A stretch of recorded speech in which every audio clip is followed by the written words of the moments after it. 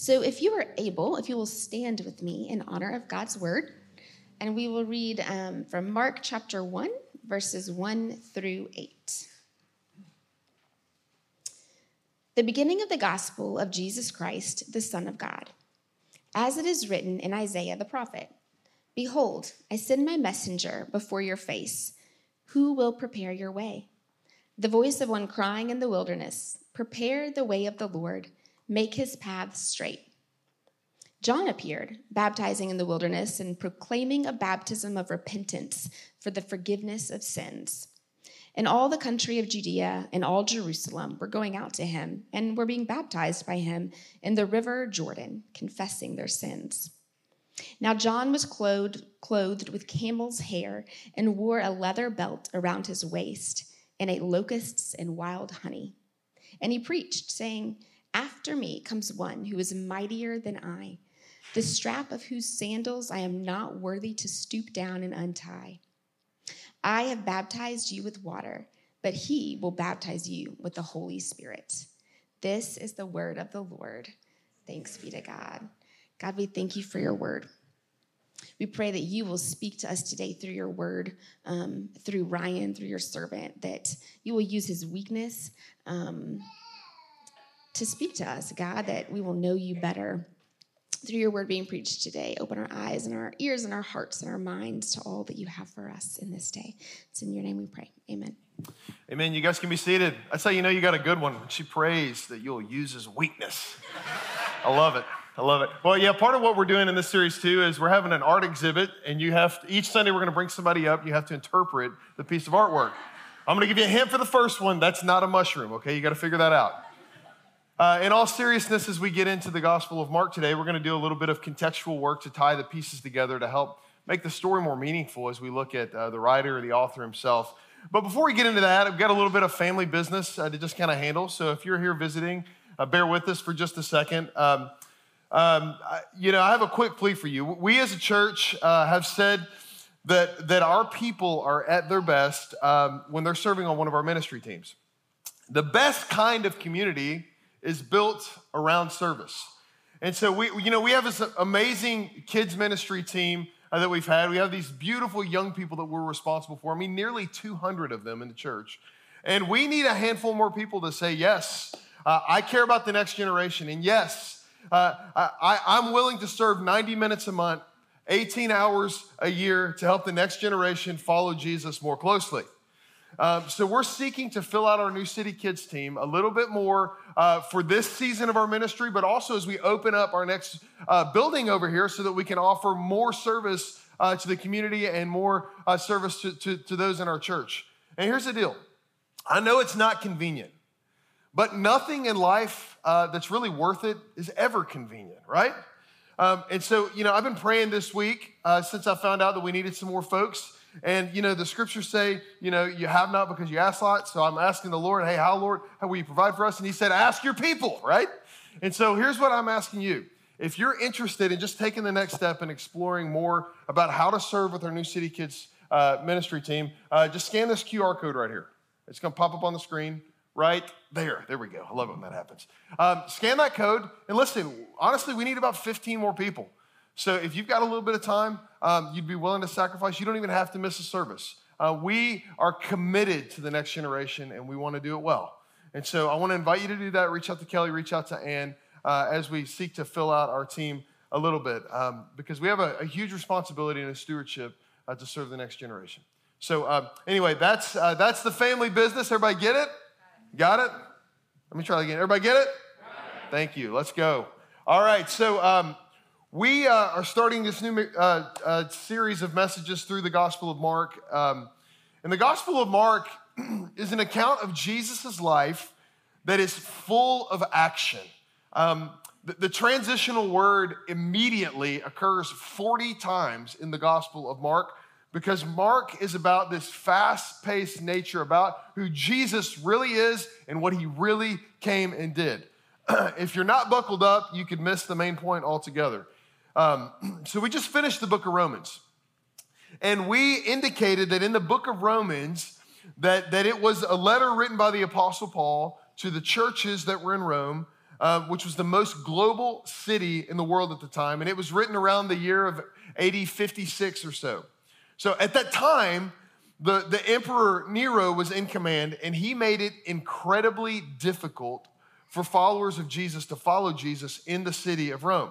In fact, in response to the Great Fire of Rome in AD 64, he, of course, blamed it on Christians and may have, in fact, set it on fire himself, as people have seen. But he made it so difficult for people to follow Jesus. He would do things like this. He would put wild animal skins on Christians and let feral dogs loose to attack them. Happy Mother's Day, ladies. He would put pitch and tar on Christians, and he would put them up on a post and set them on fire as torches for his parties. He would crucify other Christians. In fact, the Apostle Peter is said to be crucified under the reign of Nero, and Peter responded to that crucifixion with, "I'm not worthy to die the same way Jesus did," and said that he was crucified upside down. Now, why do I share this with you as we open the Gospel of Mark? Because it gives shape to the immediacy of Mark and ties it with our last study as well. There was a need to make the account of Jesus' life readily available for the church. See, in Rome at this time, Peter is still alive, and he's in Rome at this time. Paul's in Rome at this time. And three things are happening that you need to pay attention to. The first one is this: the church is growing rapidly in diversity in every single way, right? Eyewitnesses of Jesus' resurrection are harder than ever to come by because they're dying, because they're being persecuted. Thirdly, Nero's persecuting the church ferociously. Up until this point, the gospel story had been able to be protected from all these false narratives that would come in and try to hijack the story of what Jesus did. Because there were so many eyewitnesses around that could refute the false evidence. If someone were to say that this guy that rose from the dead was actually a double of Jesus, someone could say, "No, I know this about Jesus. He's got a birthmark on his leg right here," right? I mean, they could say those things because they were there. They witnessed the life of Jesus. So it was time at this point in history for the times and the work of Jesus and his life to be recorded so that it could be preserved over time so that we could have that. Now, there are 4 gospel accounts written. Mark was the very first. So imagine it like this. Followers of Jesus together in secret in Rome, right? One of the places they would gather is in the catacombs outside the city of Rome, which were these underground burial places that look like this. I've actually had the opportunity to tour a catacomb in Rome before, but there were these burial places where they would bury Christians outside of the city gates. Now, in these catacombs, there were kind of open spaces like you see, like corridors, and Christians would gather there for worship so that they could worship the Lord freely without fear of being persecuted in those places. So imagine putting yourself there in that situation. And it's there that you hear for the first time the account of the Gospel of Mark being read to you hot off the press. So you're among these dead Christians that you can certainly smell, right? And you're hearing about the life that Jesus brings. So who is Mark is the question, right? Who is this guy? He wasn't one of the 12 disciples. Who was he? Well, it's almost unanimously agreed upon that John Mark, was kind of a secretary or an assistant to the Apostle Peter. So basically what you have in the Gospel of Mark is Mark documenting and writing all of the things that Peter, the apostle, one of the inner 3, said about the life and times of Jesus Christ in his preaching and in his conversations. It's basically the Gospel of Peter.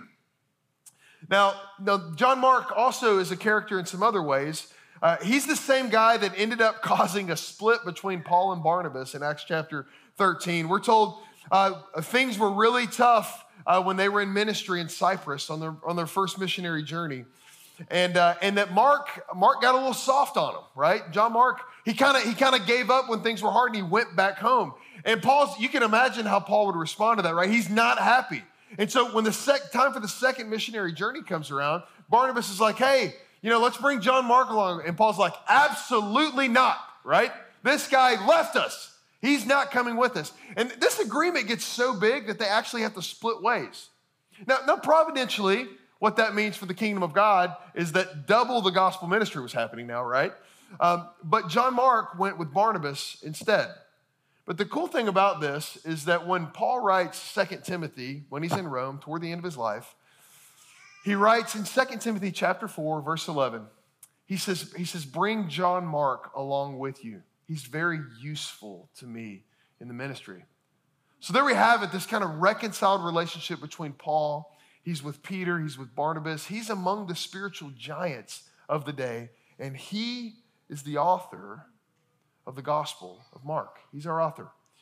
So that's the setup, that's the context of the author of who wrote this. Now, Mark distills Peter's account and teaching of Jesus into this eyewitness testimony about who Jesus really is. Now, nearly everyone has an idea of who Jesus is to them, right? Whether it was my senior class that fronted the classic t-shirt that looked like this, it said, Jesus is my homeboy. So what we wanted, I didn't ever have this shirt, by the way, just so you know. But what we wanted was a Jesus we could just kick it with, right? We didn't want a Jesus that would rebuke us and call us out and call us to repentance. We wanted Jesus, the friend of sinners, right? But that's not all that Jesus was, right? Maybe you've seen Talladega Nights and you want the 6-pound, 8-ounce golden fleece diaper baby Jesus, right? I don't know the shape of the Jesus that you want, but everyone wants to imagine a Jesus that they can shape into their own image, to the image that most comfortably fits our own lifestyle. But a Jesus that we define is absolutely no Jesus at all, church. We need a Savior that can change us. We need a Savior that can challenge us, a Savior that can empower us, lead us to transformation. We need Jesus Christ, the Son of the living God. And that's where Mark chapter 1 opens up. Now, here's our big idea for today. There's something really significant about this word, the wilderness, that I'm going to explore in just a minute. But the only way that any of us get to meet King Jesus is through the wilderness. So I'm not going to get to that in the first point, but the second and third points is going to be kind of key here. So here's our outline if you're a note taker. We're going to look at who is the king. Secondly, we're going to look at where do we find the king.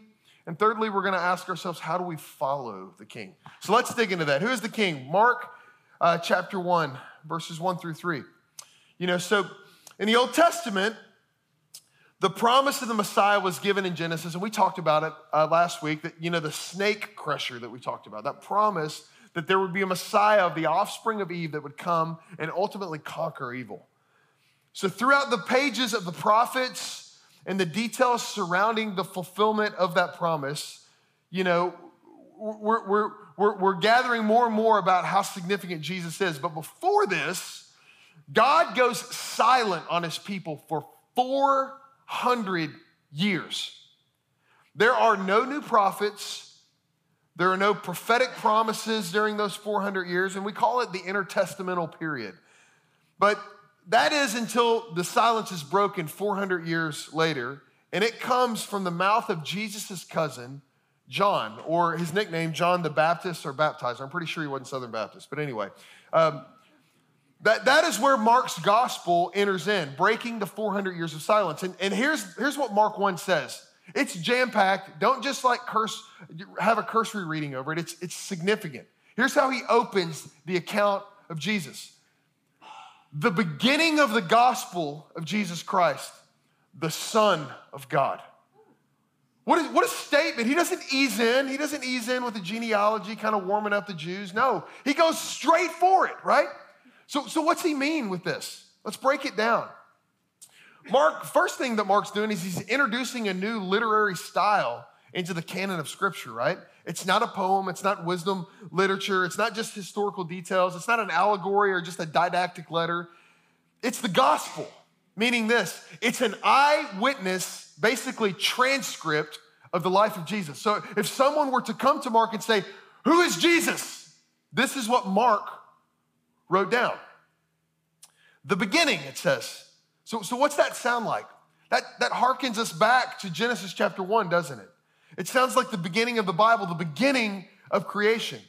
Mark is indicating that the gospel narrative he's giving is as foundational to the Christian faith as the early chapters of Genesis are to our faith. That this is now the path of becoming a new spiritual creation. God is spiritually remaking our hearts and our world through the work of Jesus. Jesus is now the foundation of the new beginning that we all long for in this life. Now, this new beginning is based on the person and work of Jesus. Jesus, not just any Jesus. Jesus was a name of the day, right? It's a name today. Jesus the Christ, right? So, maybe you think Jesus Christ was his last name. No, it was a title, right? It meant, and the title means this, anointed king.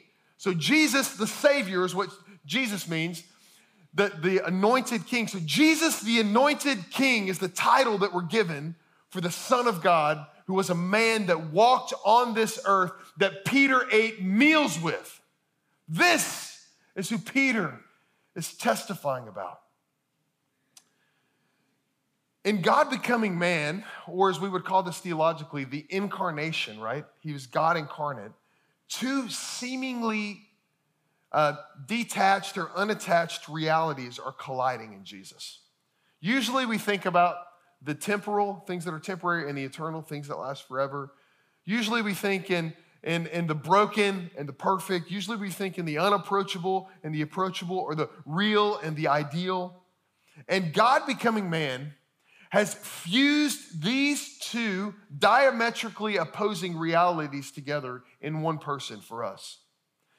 It's in the incarnation. And if you really stop to consider the significance of God becoming man, it will absolutely change your life.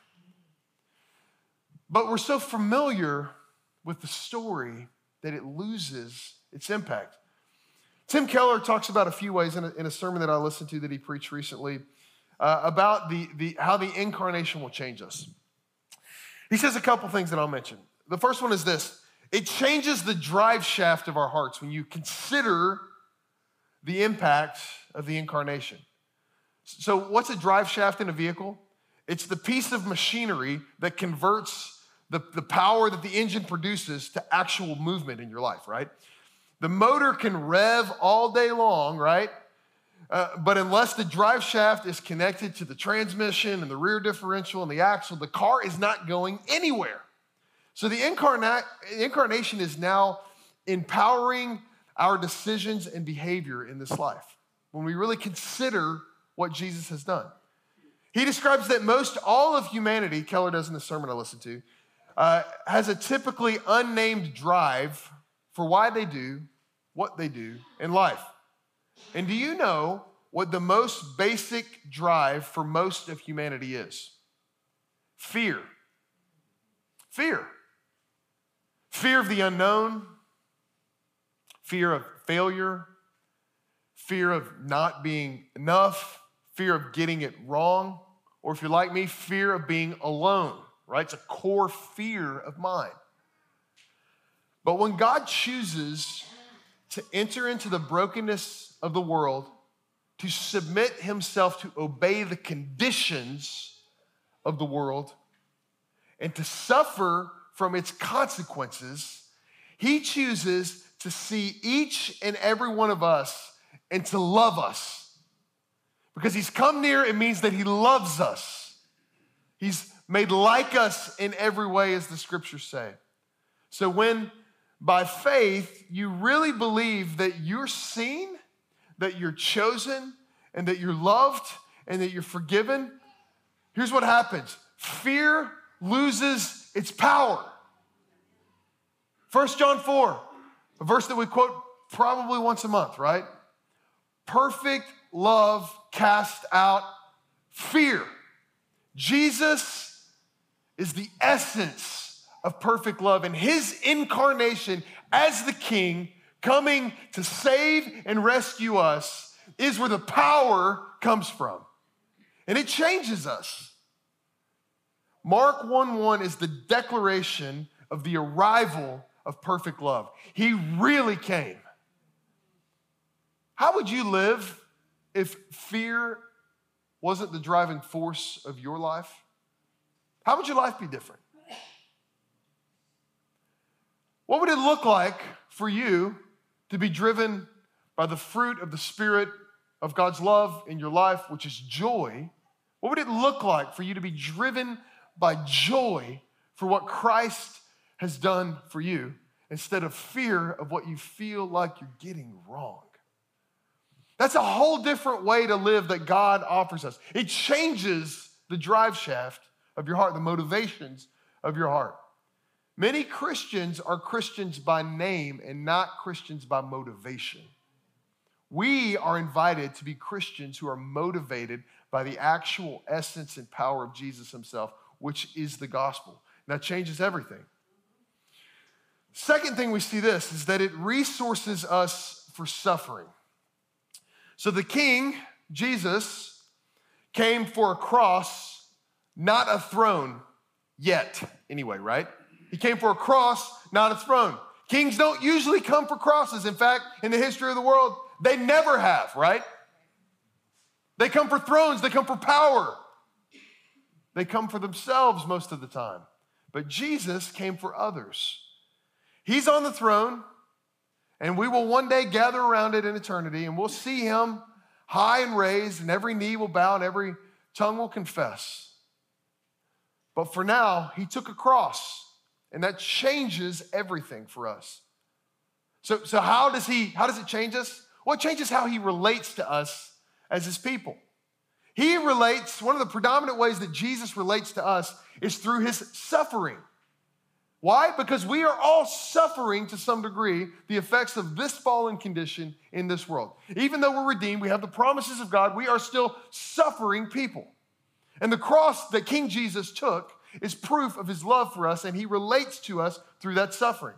He became sin, conscious choice. He became sin who knew no sin, so that in him we might become the righteousness of God, as 2 Corinthians 5 says. He became all of the things that sin brought into this world that are a part of our reality. That's what his love looks like. And Paul would go on to say that we're able to now rejoice in the sufferings of Christ in Romans chapter 5. And in Philippians 3, he says that the way that we know him and the way that you really want to get the power of resurrection deep inside of you, you get it through suffering with Jesus. And that's not something that we have to be invited into, right? It's just something that we have to acknowledge and see Jesus in it with us, right? You're all suffering in your own ways, and we will continue to suffer. There is not such a thing as living in this world and not suffering. It's part of the fallen condition. And I think it's fair to say that until Christ returns, suffering, it's almost like this. It's a dialect of the incarnation for us. It's one of the ways that God communicates to us in the deep places of life that really matter and really drive us and makes himself known there. If you're unwilling to know God in suffering, you'll scarcely know him at all because he is a God of suffering. Because he became sin and he was born under the law to redeem those who were under the law, and he bore the burden of sin. Suffering means something eternal for us. It's not just a bad day. It's not just a bad year. It's how we know him, church. I love what this British pastor wrote during World War I. It's a poem called Jesus of the Scars by Edward Shillito. Our wounds are hurting us. Where is the balm? Lord Jesus, by thy scars, we claim thy grace. If when the doors are shut, thou draw us near, only reveal those hands, that side of thine. Show us your suffering, he's saying. We know today what wounds are, have no fear. Show us thy scars, we know the countersign, or kind of the secret password is what that means. The other gods were strong, but thou was weak. They rode, but thou didst stumble to a throne. But to our wounds, only God's wounds can speak. And not a God has wounds, but thou and thou alone. He's the only one that has wounds like you. And he wants to relate to you through the wounds. That's one of the dialects of how Jesus relates to us through his incarnation. And why does Jesus have wounds? Because we have wounds. That's why Jesus has wounds. How might Jesus be speaking to you today through his own suffering? The announcement of the gospel, the crucified king, right? Those of us who are carrying massive wounds of pain on Mother's Day, we ask, where is Jesus? The gospel answers, he is near. He is suffering with us. He is preparing a place for us where pain will be no more. But until then, he wants to come to us in the suffering. The second thing that we got to ask ourselves is this, is not who is the king, but where do we find the king? The gospel is such good news. It's the king's gospel, his story of his conquering defeat that's come to us through evangelists, these bringers of the good news throughout history, men and women like you. And they've made it known to the world. Now, the most challenging thing for all Christians is to continue in the good news with the good king, to finish the race. So let's see where we can find that king and choose to follow that king. Mark 1 goes on to say this in verse 2. As it is written in Isaiah, the prophet, behold, I send my messengers before your face who will prepare your way. The voice of one crying in the keyword wilderness, prepare the way of the Lord, make his paths straight. John appeared baptizing in the wilderness and proclaiming a baptism of repentance for the forgiveness of sins. So picture this. Out of the wilderness comes this prophet after 400 years of silence. And what happens? The whole region begins to flock to him. I'll get to his message in a minute, but what I want to first point out is something significant that I've already mentioned. It's the theme of the wilderness. When I think about the wilderness, I think about going up to North Georgia and hiking in the mountains where I can't hear any cars, right? That's what I think about. The wilderness to me seems to be a place that has an abundance of underdeveloped life. Some of you are like thinking about getting up there this afternoon now. I know you are. You think about tall pine trees, babbling creeks, waterfalls, an abundance of wildlife. The wilderness in our minds is a place of rest. This is not what the Bible is talking about when it says wilderness. This word can also be translated as desert. Now, the desert is a place where life is challenging to find, isn't it? The wilderness, or the desert, is a place of desperation. There is no shelter. Things do not grow. The desert, which is what Isaiah prophesied about and John lived within, could not sustain life. The desert is defined by death, by thorns, by thirst, by loneliness, by extremes. So stay with that thought. In general, the people who have been transformed by God in the Bible have met God where? In the North Georgia mountains? In the wilderness? In the desert? Let me prove my point here. Israel wasn't transformed in Egypt or in Jerusalem, but rather where? In the wilderness. He had to provide for their every need. Bread from the sky, water from the rock. They couldn't get it together enough, right? There wasn't enough resource. Moses wasn't transformed in the plush environment of Egypt, but rather in the wilderness after he fled the scene of a murder that he committed. Jacob wasn't transformed in his father's house with that beautiful coat and all that favor that he had, was he? But rather, when he wrestled with God in the wilderness. Paul wasn't really transformed in the synagogue he began to be transformed on the road to Damascus, right? He preached a little bit. But what does Paul do after he becomes a believer? He goes out in the wilderness of the Arabian desert for 3 years. That's where his life is transformed.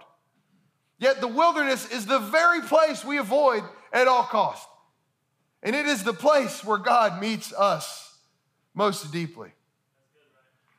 So why is the wilderness the only way to be transformed? Because the wilderness strips away everything but God. He's all that's there in the wilderness. And we have to meet him when our deepest desires are him and him alone. The wilderness moments of life are moments when the Lord is all that there is. The wilderness moments of our lives are the moments where you're vulnerable and you're desperate for God's rescue. The wilderness moments of life are the moments when you and I are most aware of our sin and God's holiness, where we finally come to believe that there is a God and we are not him. That's what it's like to be in the wilderness. And not only that if my life is ever going to line up with God's will, I'm the one that has to change, not him. Have you ever had a wilderness experience before church? John's ministry was a wilderness ministry. It was a ministry that prepared the people of God for an encounter with God that must come from a wilderness-readied heart. So what is it in your life right now where God is offering you a wilderness experience that you just are running from? Have you ever stopped long enough to consider that you might be running from God? God meets us in the wilderness because it's there that we see that it's he and he alone that changes us. So lastly, as we close this up, how do we follow the King? How do we follow the King? This anointed King, Jesus, the Son of God. So Isaiah prophesies, John's gonna prepare the way, and the way to the King is through corporate, widespread, genuine repentance through a wilderness experience. But John is not only proclaiming repentance, he's also proclaiming this baptism, this sign of repentance. Here's what he says in verse 5. And all the country of Judea and Jerusalem were going out to him, and where was he at? In the wilderness. They're leaving and they're going out to the wilderness to be baptized by him in the river Jordan, confessing their sins. Now John was clothed with camel's hair, and he looked like a wilderness man, right? He wore a leather belt around his waist, and he ate wilderness food, right? There was no food in the wilderness. Locusts and wild honey. Pretty radical diet. I'd hate to see what his hemoglobin A1C was through all that honey. But anyway, pre-diabetic speaking here. Anyway, so here's the picture. All these Jews were heading out to the wilderness regions of Judea, and John was not trying to make the wilderness more palatable for them.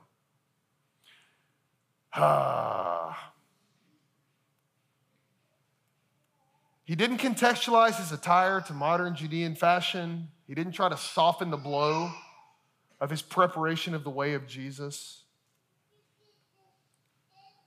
The people had to acknowledge their own wilderness to come face to face with John. They had to admit that they too were in the wilderness. Here's the thing about the Jewish view of baptism.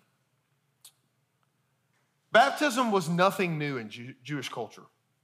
It was very common to wash yourself before entering into a time of worship. But the really important thing to notice about John's baptism that's very different is this. For the first time in known history, John's baptism of repentance was something that had to be done to you, not by you. Most people think that the Christian life is about cleaning yourself up. And John, preparing the way of Jesus, says, no, you cannot clean yourself. You must be washed by Jesus.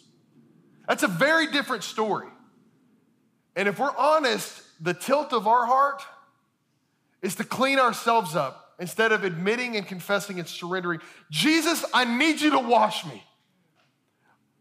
That's the foundation of a repentant and surrendered heart. So Jesus, the King, the Son of God, came for one reason: to liberate humanity from its bondage to decay and to save us.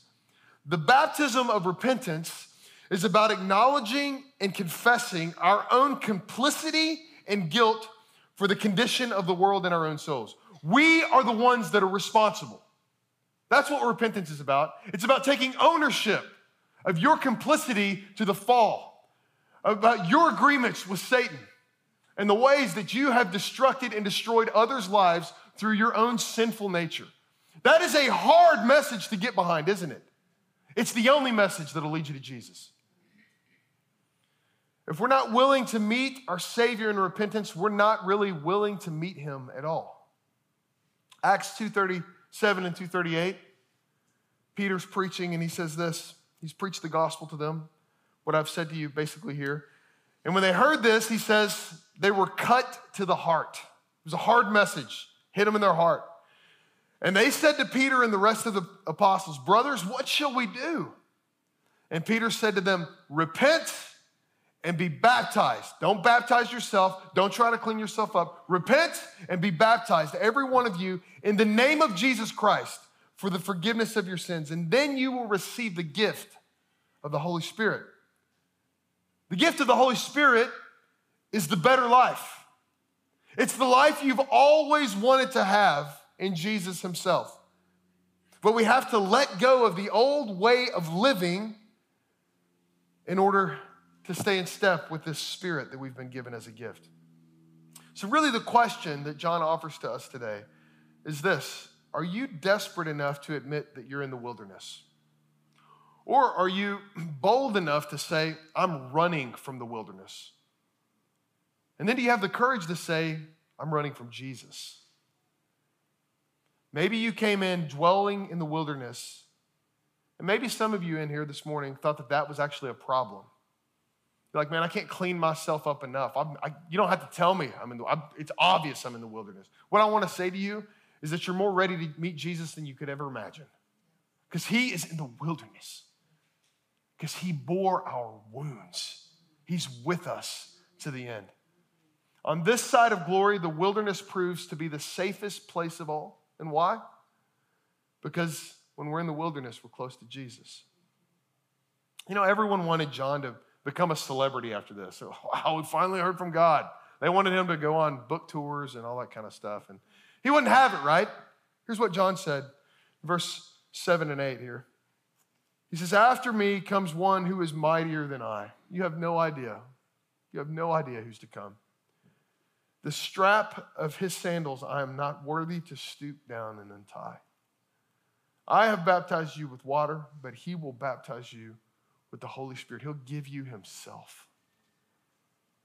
Jesus' gift to us in our desperation is the gift of himself. Because we have the Spirit, we have another way to live. We don't have to wash ourselves. You know, I love Jesus' last interaction with his disciples in the upper room. It's the place where everybody should have stooped down to untie his sandals and wash his feet, like John says here. But instead, what does Jesus do? He doesn't hire a slave to wash their feet. He doesn't say, hey, boys, y'all wash your own feet. He stoops down, takes off his outer garment, picks up the towel, and begins to look them in the eyes and wash their feet, because it would be an example of what he's been doing to them the entire time that they've been following him. This is the Jesus that we have come to know and serve and become like. This is Jesus, the Son of God. Let's pray together. Hey, Pastor Ryan here. We're so glad that you've tuned in with us and watched one of our online sermons. Our vision as a church is to live as the family of God, together proclaiming and demonstrating the gospel of grace to one another in our city. If you don't have a church home or you're looking for a church, we'd invite you to attend one of our in-person worship gatherings so you can experience all that God has for us as a community of believers on mission.